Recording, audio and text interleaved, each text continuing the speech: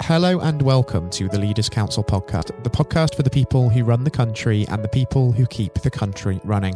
You join us on another cloudy day here in the capital as once again we ensure we have a variety of distinct perspectives on leadership. My name is Scott Challoner and I'm delighted to be joined on today's programme first and foremost by Alistair Bigos. Alistair is the Director of Commercial at London Duck Tours, one of the UK's only amphibious vehicle tourist services, showing audiences the famous spots of London both on land and on water. Alistair, very warm welcome to you and thank you ever so much for taking the time to join us on today's programme. Pleasure to be here. It's a real pleasure for us having you on the air, Alistair. The purpose of this discussion is, of course, to establish your take on leadership. So if we begin by just taking that word leader aside for a moment and considering it in a little bit more detail, I'm interested to understand what that word actually means to you and how it resonates on the whole.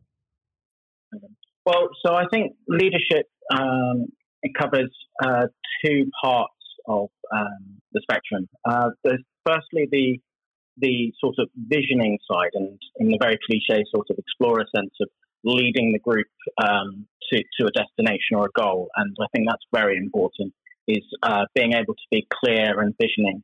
But unfortunately, you cannot get to a goal or anything like that without the people and the team that are around you. So I think a really good leader is someone who builds people up and enables their team to actually be able to perform the functions that they are really expert and excellent at, and be able to work as a whole group collectively. And that ultimately comes down to providing confidence in the entire team and in the approach and in the vision that you as a leader is espousing.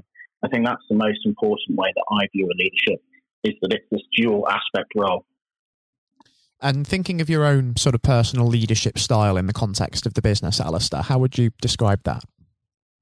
So generally speaking, I would say that I go through two senses. So there's firstly, I'd lead by example. So the answer to that is that if, for example, you're wanting some very decent data from your data analytics team, or you're looking at some market research, you need to be able to actually understand that and have done the work before. So a key point on that is being someone who's trained mathematically as an engineer, so I can understand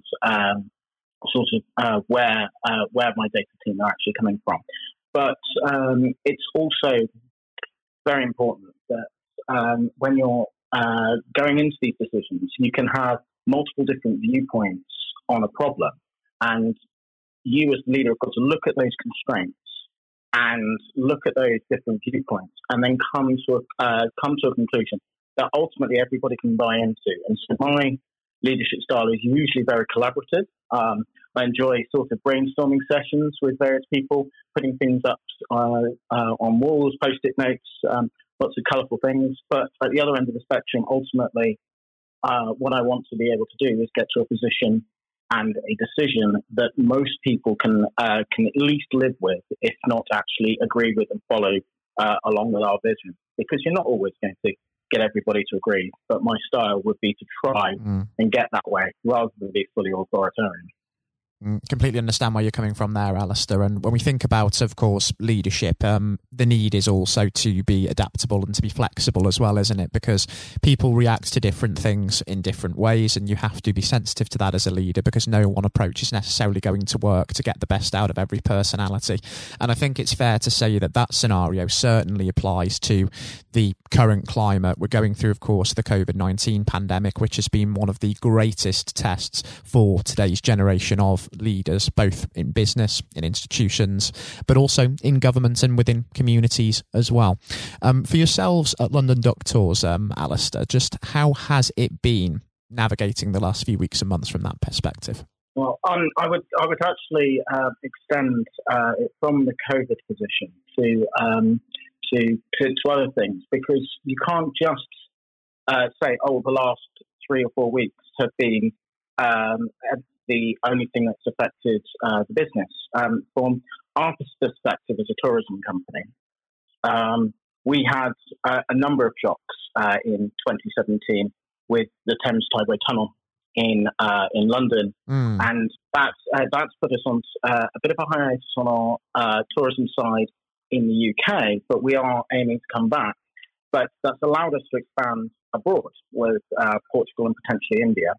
But what it also allowed the business to do was to pivot, because we have a number of warehouses and we've gone into commercial property investment. And when you combine all of that together, you then have COVID coming out of the blue in sort of January time, and there are a number of things that have happened from there, which some have been positive and some have been negative. So one of the negatives is that we were looking to help and invest in a amphibious tourism company in India, and when it became apparent in January that this virus wasn't going to be contained to China or the Asian countries, we took the decision that it is almost inevitable that it would hit India.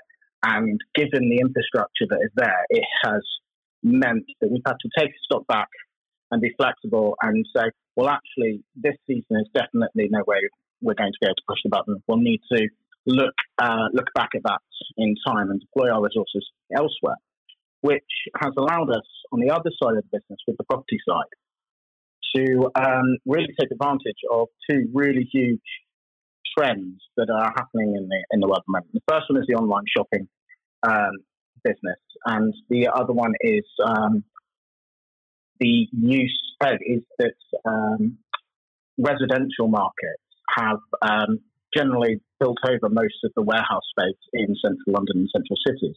And so we've gone for a strategy of investing in a number of light industrial units and then converting those and redeveloping those for last mile delivery to Amazon warehouses or Ocado orders or 250 companies. And so being able to take stock and take that time and resource that was going on the tourism side and actually redeploy that into the property side has been absolutely phenomenal from our side of things in terms of our prospective revenue growth and the way that we're going to bring the business together. And do you think that sort of during the sort of post-lockdown period, as we're starting to see things reopening, that the future is certainly going to be a much sort of brighter one for the business as well? I think it is positive. I think there are going to be some real fundamental shifts in the way that people value their time, value where they're living, and that's really going to affect sort of your last mile delivery. Why will people want to commute into central London more than 2 or 3 times a week? And when they can get their parcels delivered from home and they've got their home offices. But on the other end of the spectrum, it's because you're then no longer attached to these large, iconic sites every day. It's when you are coming to London or you're coming to a major city, it's now going to become an event. And I think that that's going to be really useful for companies such as mine that do service sort of the events and the tourism sectors. It will be more of a treat for people, and we'll have a lot more sort of when clients are able to meet up with each other. The host is going to be able to book one of our tours, and because it's only an hour and 15 minutes, I think it's going to neatly package with the rest of their corporate entertainment really well, even if we're not able to have the general tourism market pick up as is. So I can see that being a real sort of change in our focus going forwards. Certainly so. It's a time of adaptability and a time of flexibility for sure, isn't it? And I think you've talked about the other challenges that the business has overcome, as well as, of course, running into the COVID-19 pandemic this year. But do you think that sort of coming through crises like that experience of crisis management can actually sort of galvanise businesses and really make them stronger coming out of the other side? Absolutely. So I'll bring us back a couple of years to 2013, 2014.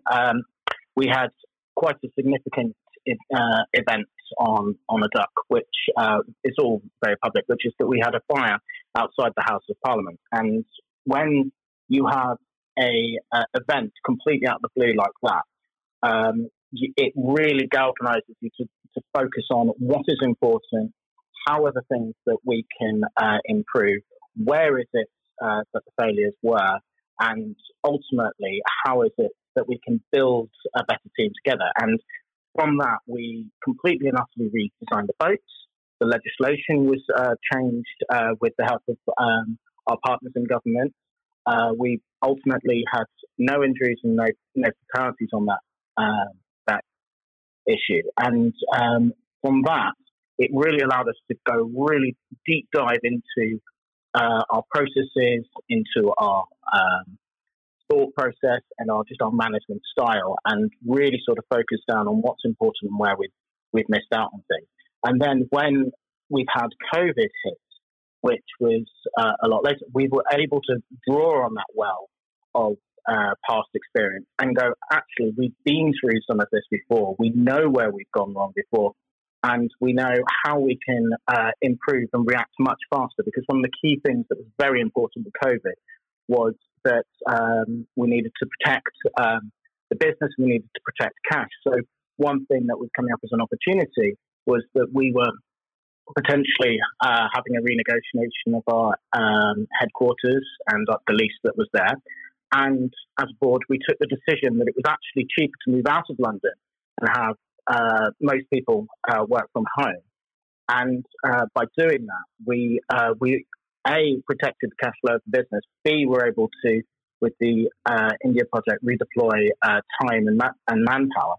And we've really sort of rallied round, I would say, and got to a much stronger and much better position than where we were before sort of January this year. And thinking about the future as well, Alistair, just in a little bit more detail, as we sort of adjust to the challenges of this new normal over the course of the next year, what do you really hope to achieve mostly as a business during that time? So I think the core things that we're going to be looking at is stability. It's really sort of nailing down the core sort of fundamentals of the business and really wrestling with this dichotomy as a business, which is the tourism versus the property side of the business. They're not mutually exclusive, but if you have a warehouse, you can use it to house your vehicles in, or you can use it to rent out to clients. And so there's an inherent contradiction there. And I think from our side, it will be to come to a collaborative approach where we maximise the opportunities in that space. So that's one core thing.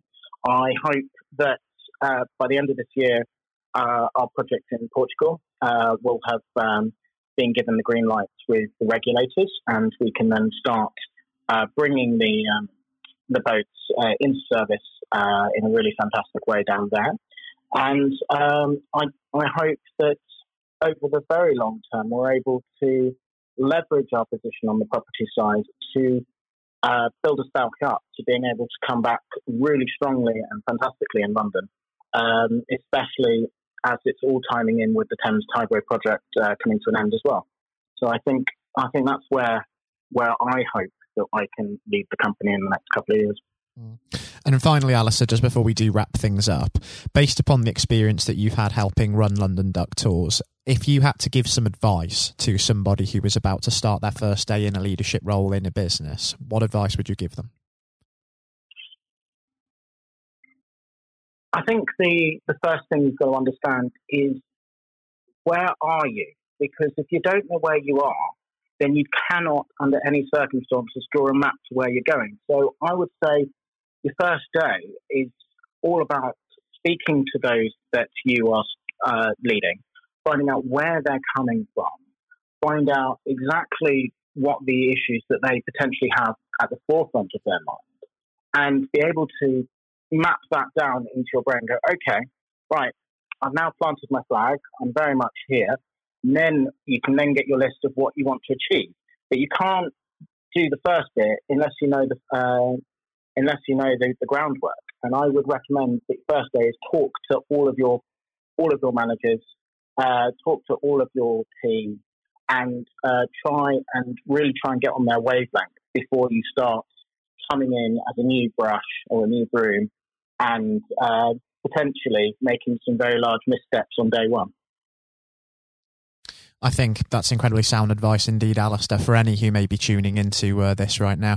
And also for those who are happening to be listening, do continue to look after yourselves and do continue to stay safe, even with lockdown restrictions lifting, because it does really make a tangible difference in saving lives. Alistair, I have to say it's been an incredible privilege having you join us on the programme, and a really insightful experience as well, having you air some of these issues with us. And since we can only really speculate on what the future can bring right now, I think it would be fantastic to have you back on the programme with us in a few months' time, just to see how things are getting on. Yeah, that would be a pleasure. And thank you very much for having me. It's been fantastic, Alistair. It's been a real pleasure. And most importantly, until we do speak again in future, hopefully, do continue to take care and stay safe with all still happening. I will indeed. I'll enjoy my house for as long as the government deems it necessary. Fantastic. I was speaking today to Alistair Bigos, Director of Commercial at London Duck Tours.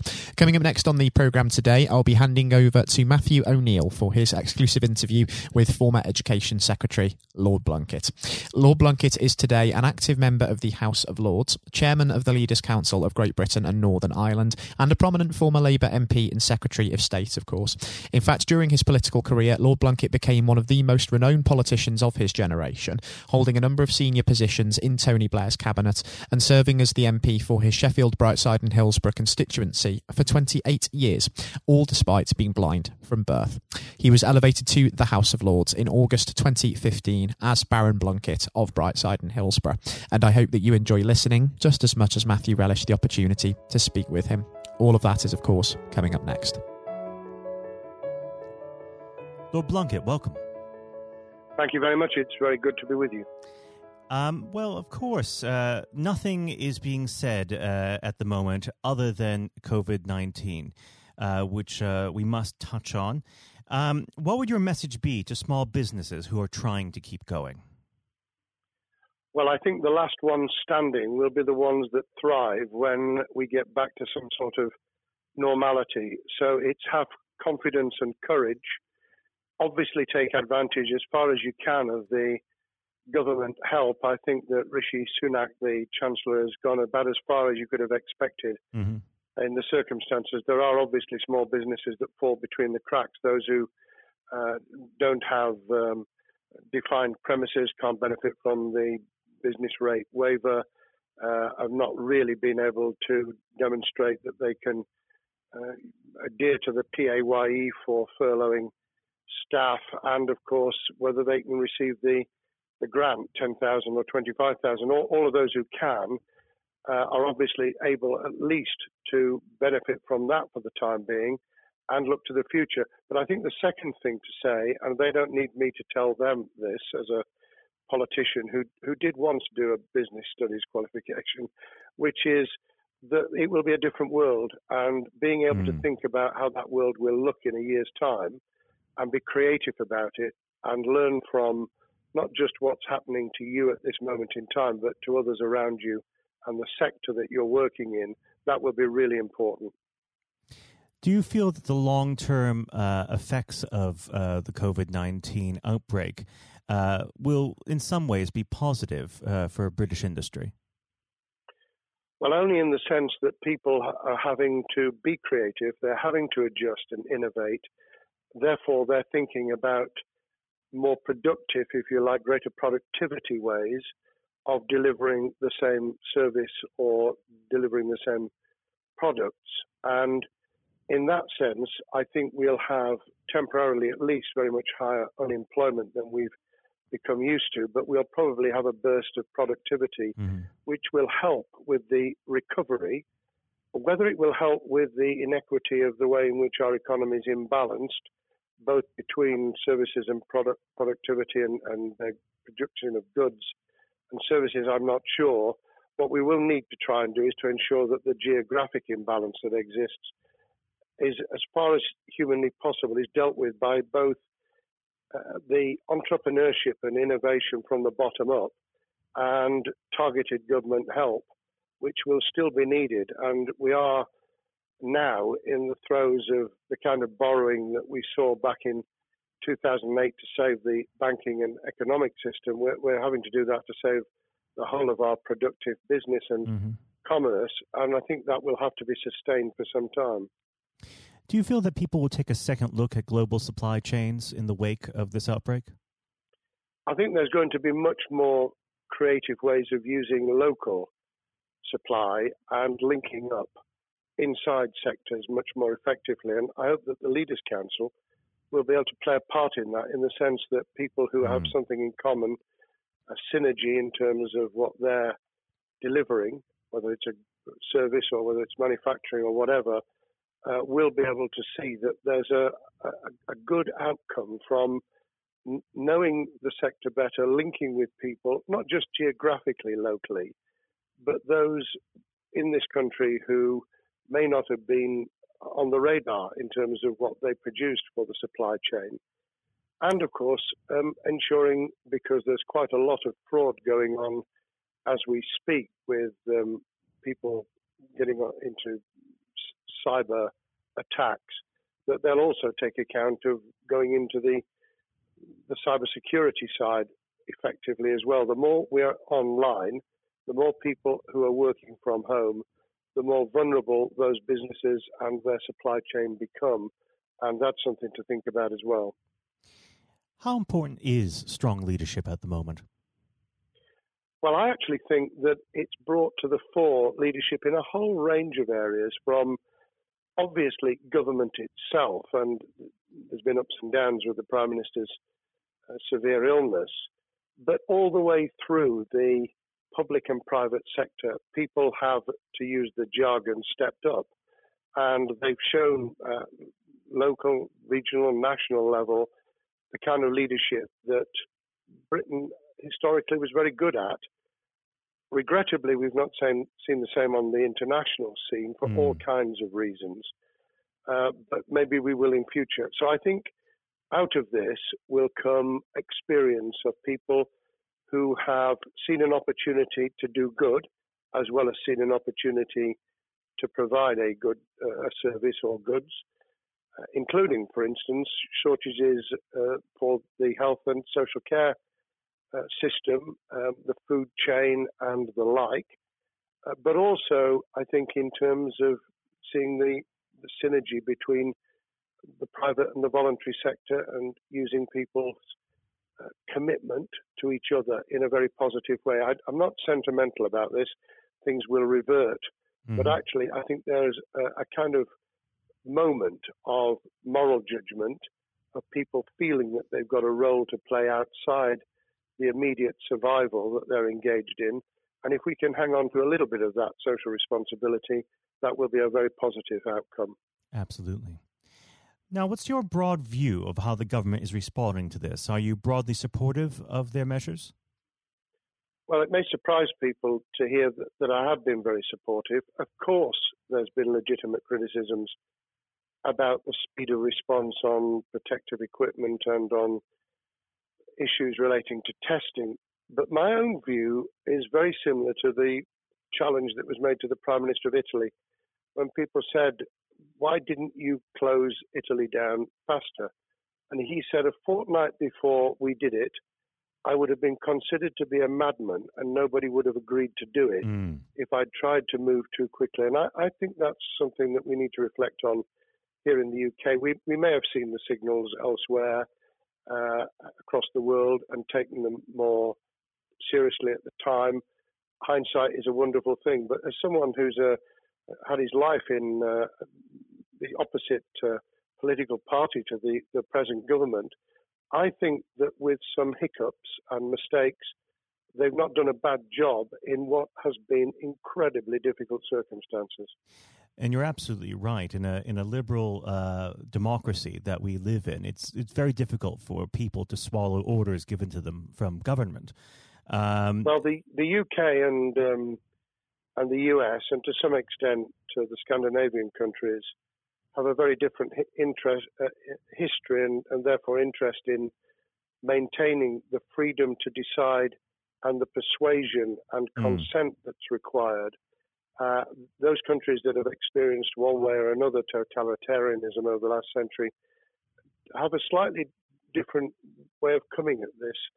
I don't want to exaggerate it, but I think that that's why getting the balance right of getting people to go along with what you want them to do in their interests as well as the nation as a whole is a sensible, proportional balance. And I think we now need to adjust to the coming out of the crisis gradually, readjusting to recovery in the same way. Now, something you've mentioned recently on this balance is the police overreach in the enforcement of the COVID-19 structures that have been put in place. What have they done right, and where have they gone too far? Well, I think that they were interpreting what was not necessarily as clear advice as it might have been for all kinds of reasons, because people were feeling their way. I think what's come out of it has been a demonstration by local police services in some parts of the country that they could get people to do what was needed without the heavy hand of drones overhead or people being told that they shouldn't be walking in the street, because this was all about self-isolation, not incarceration. It was about getting people not to pass the infection on to each other and therefore to provide distance rather than to make our lives a misery. Those police services that adopted that policing by consent and chivying people along did really well. Those who went over the top, I think, soon got a very substantial pushback. And one of the strengths of our democracy is that you could have that debate. People could say, I'm terribly sorry, we think the police force in our area has gone over the top. And that in itself is a constraint and a readjustment. That's another strength of living in a country where you can have opinions and express them without actually being thought to be a fool. Now, of course, the government has faced criticism that they were slow to react, and Boris Johnson wasn't present at the early COVID-19 COBRA meetings. Now, Number 10 has claimed that this is normal practice. The health secretary often chairs COBRA meetings related to health. Does this tally with your experience as a Secretary of State, or would you have expected the PM to be more hands-on during the initial stages? I think different prime ministers do have a very different style. And Boris's style, which I think will now be considerably adjusted, was very swashbuckling. In some senses, delegating is a good thing, as every leader of every business or public service knows. Those who try to pull too much into themselves end up with a massive bottleneck, great failure of trust, and the inability of people to show what they're worth and to demonstrate their capability. So I'd be very wary of jumping in and saying he was wrong to delegate the essential COBRA meetings. What I was surprised about was that he didn't chair the first couple, because my experience with Tony Blair for the 8 years I was in Cabinet was that Tony was a great delegator, but he would get a grip to begin with, watch what the difficulties were, and then give people direction and confidence to be able to get on with it. So looking back, I think Boris himself probably thinks, God, I wish I'd spotted the signals from elsewhere in the world more rapidly, and I'd just been there. However, this also raises another issue. All of us in positions of leadership need good teams around us. I think after this is over, he will be assessing those who really did step up and those who demonstrated their inadequacy. I think we'll probably end up in a year's time with a much stronger cabinet than we have today. Well, absolutely. And of course, we've seen a significant drop in the visibility of certain special advisors like Dominic Cummings during this entire period. So it'd be interesting to see how that pans out. It's certainly readjusted the role of those behind the scenes with those who should be taking the decisions, having received advice. Obviously, there's been a complete transformation in the profile of experts, if I might use that term, who'd previously been denigrated. Scientists, medics, people with behavioral science understanding.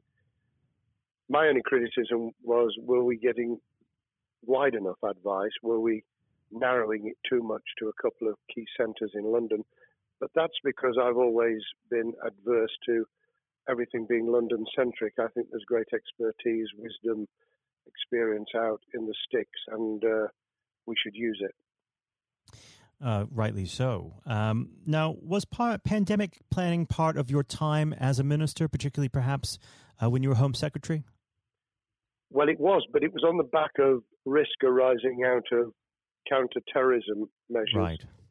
I was the Home Secretary for 3 months when the attack took place in September 2001 on the World Trade Center and beyond. We did an enormous amount of scenario planning, both desktop and real.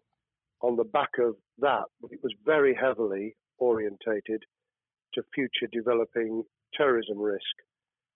I certainly got involved with talking about pandemics. I remember being at a seminar in Edinburgh where the university there had done a lot of work itself on the issue of pandemics. And of course, we saw SARS and other things emerging.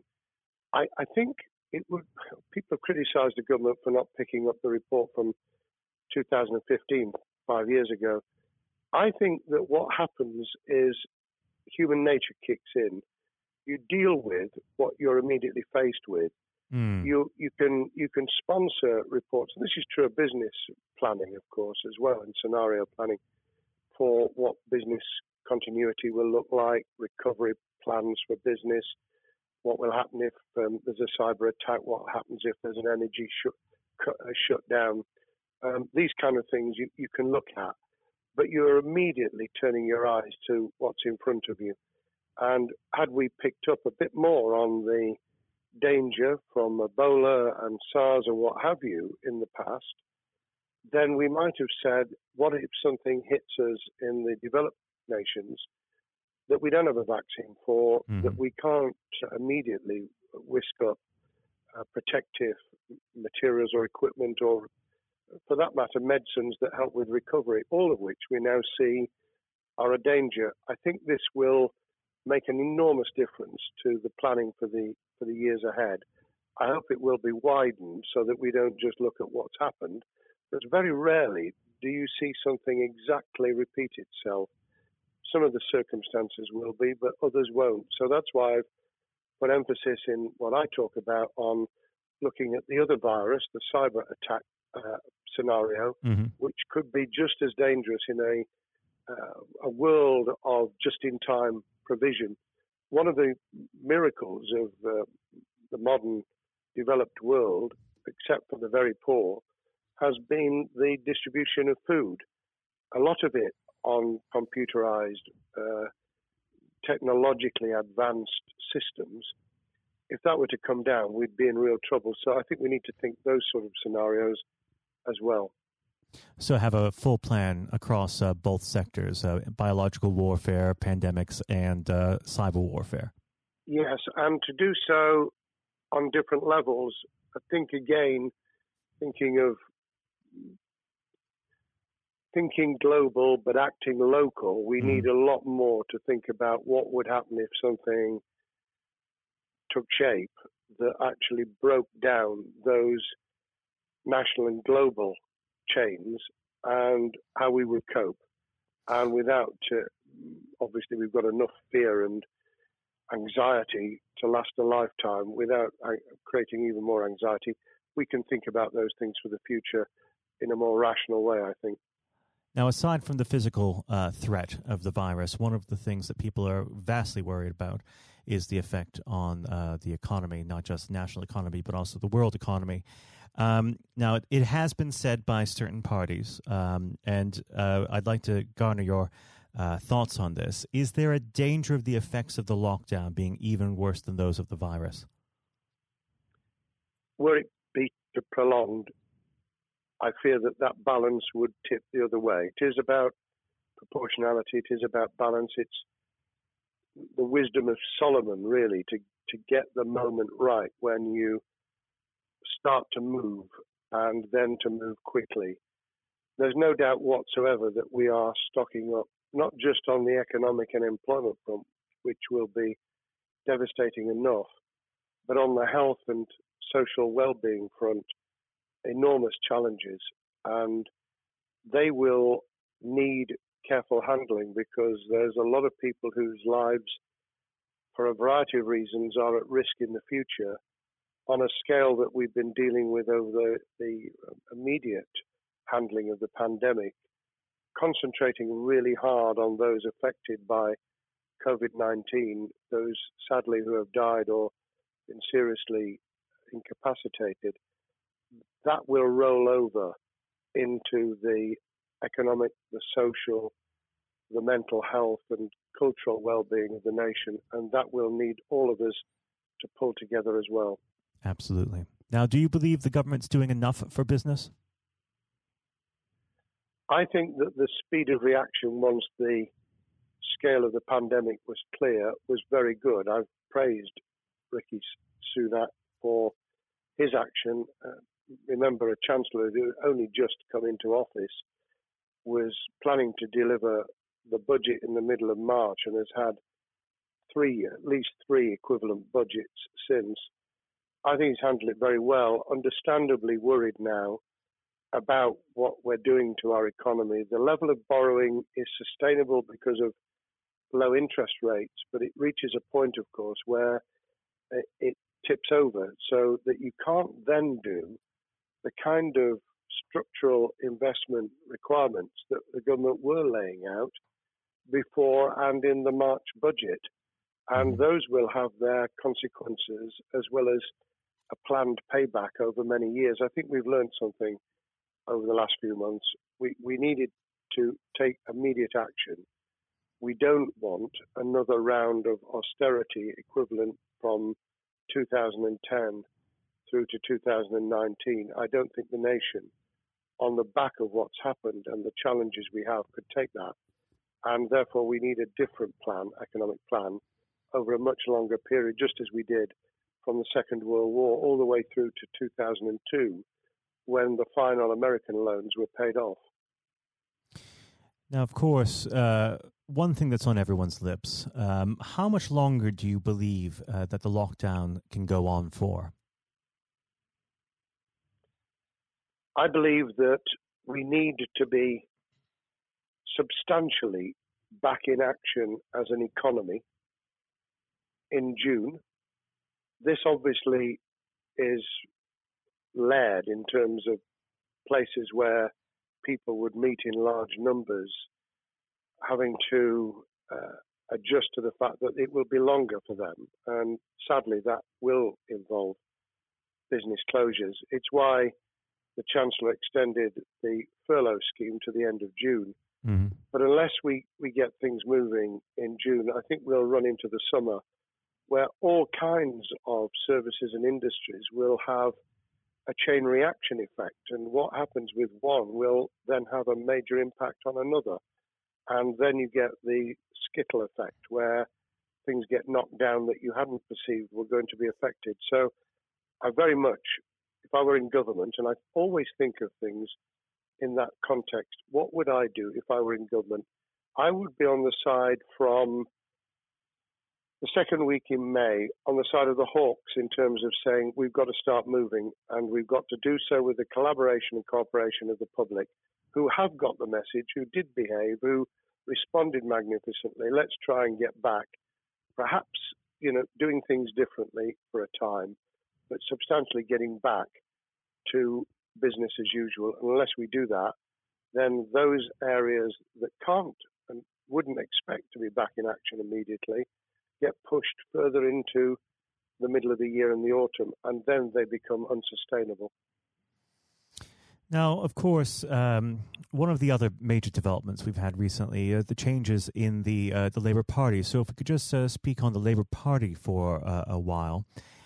This might sound like an obvious question, but how does Sir Keir differ from Mr. Corbyn? Well, I'm biased because I believe the Labour Party has come out of 4.5 years of a black hole of a nightmare, where it neither represented a credible opposition nor an electable government, and the combination was to let those who supported the Labour Party and needed some of its policies let them down very badly. Sir Keir Starmer both is a highly intelligent, professional lawyer who, as Director of Public Prosecutions, led the service well, had to take difficult decisions at a time of austerity, understands the world beyond Labour members, but has been able to do business with those who originally supported Jeremy Corbyn and was able to command support from them. His creation of a balanced shadow ministerial team has been very encouraging. I supported Lisa Nandy, who he's made shadow foreign secretary, because I thought she understood the north of England and the disaffected former Labour voters.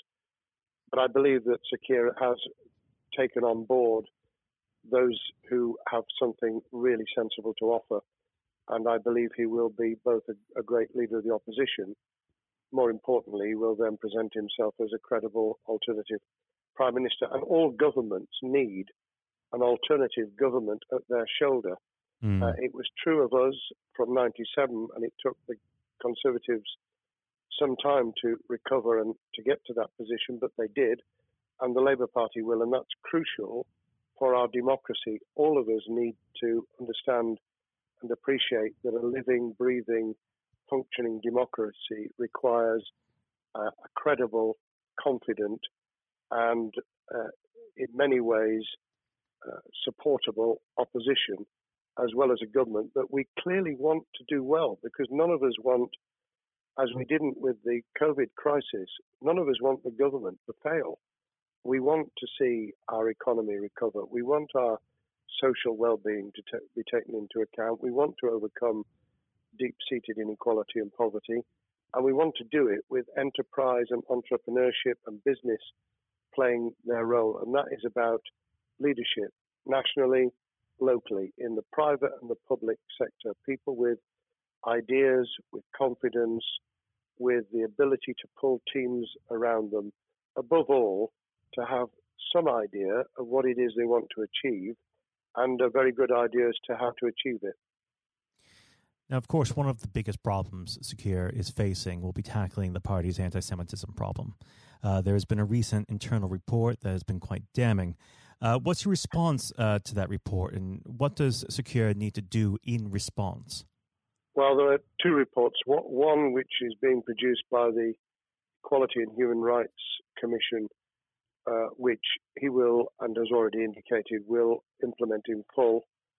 The second was a leaked report put together by the supporters of Jeremy Corbyn, 800 pages of private interchanges on social media, which he has, Keir Starmer, set up an investigation to identify who did it, who leaked it, what the content was, does it have any salience and lessons for us, and where necessary, action will be taken. So I hope that as he moved very quickly to reassure the Jewish community, so he will be able to take the necessary steps to back up that reassurance with the kind of actions that says that this was a blight on a historic, great political party that all of us were ashamed of. We've been able to put that behind us and to move on to facing the future with confidence. What's the one key thing that Sir Keir needs to do to restore Labour as an election-winning party? I think Sir Keir Starmer's major challenge is to convince sceptical voters that Labour has not only reverted to a party that they can support because they can see it acting, developing, presenting as a credible alternative government, but also that the lessons have been learned from the fiasco from 2015 onwards. In other words, there have to be very clear signals of substantial change, not just the right words, not just reassurance that we're not going back to some of the crazier policies, but actually that we've understood why the electorate rejected those policies so substantially in December 2019. If people get that message, they'll understand that the Labour Party has changed, as it did in the 1980s and early 90s, to become the electable government with the greatest majority and historic majority even greater than 1945, which I was privileged to be able to take advantage of in 1997 when I joined the cabinet. Now, I know what your answer is going to be to this question, but indulge me. Do you think Sir Keir has what it takes to be PM? Yes, I do. I think he has the background, he has the experience, he has the professionalism, he has the forensic mindset, and he has the confidence to have put a team around him which will ensure that it will work. And those elements are true of all leaders. Ideas, the ability to build a team, to have confidence in that team, and to be able to demonstrate leadership in practice, sometimes at the most difficult times. And, the Leaders' Council, those sharing their thoughts with the kind of thing that we're doing now with a podcast, but also joining us in linking up in that network of people who can support and help each other and learn from each other. That is what needs to be done in politics as it needs to be done in business. Thank you very much indeed, Matthew. Well, thank you for coming on the program. It's been an absolute pleasure, and I look forward to speaking with you again. Thank you very much, and good luck to all those listening in what has been a nightmare scenario. Good luck for the future. Have courage, have confidence, and yes, listen to those who know more about business than I ever will. Thank you, Lord Blunkett. Thank you. This has been the Leaders' Council podcast. Thank you for celebrating excellence in leadership with us. I've been your host, Scott Challoner. Until next time, goodbye. Thank you for listening to our podcast. The views expressed within the podcast do not reflect the views of the Leaders' Council of Great Britain and Northern Ireland, its parent company or subsidiaries, members of staff, or other guests of any other person therein associated.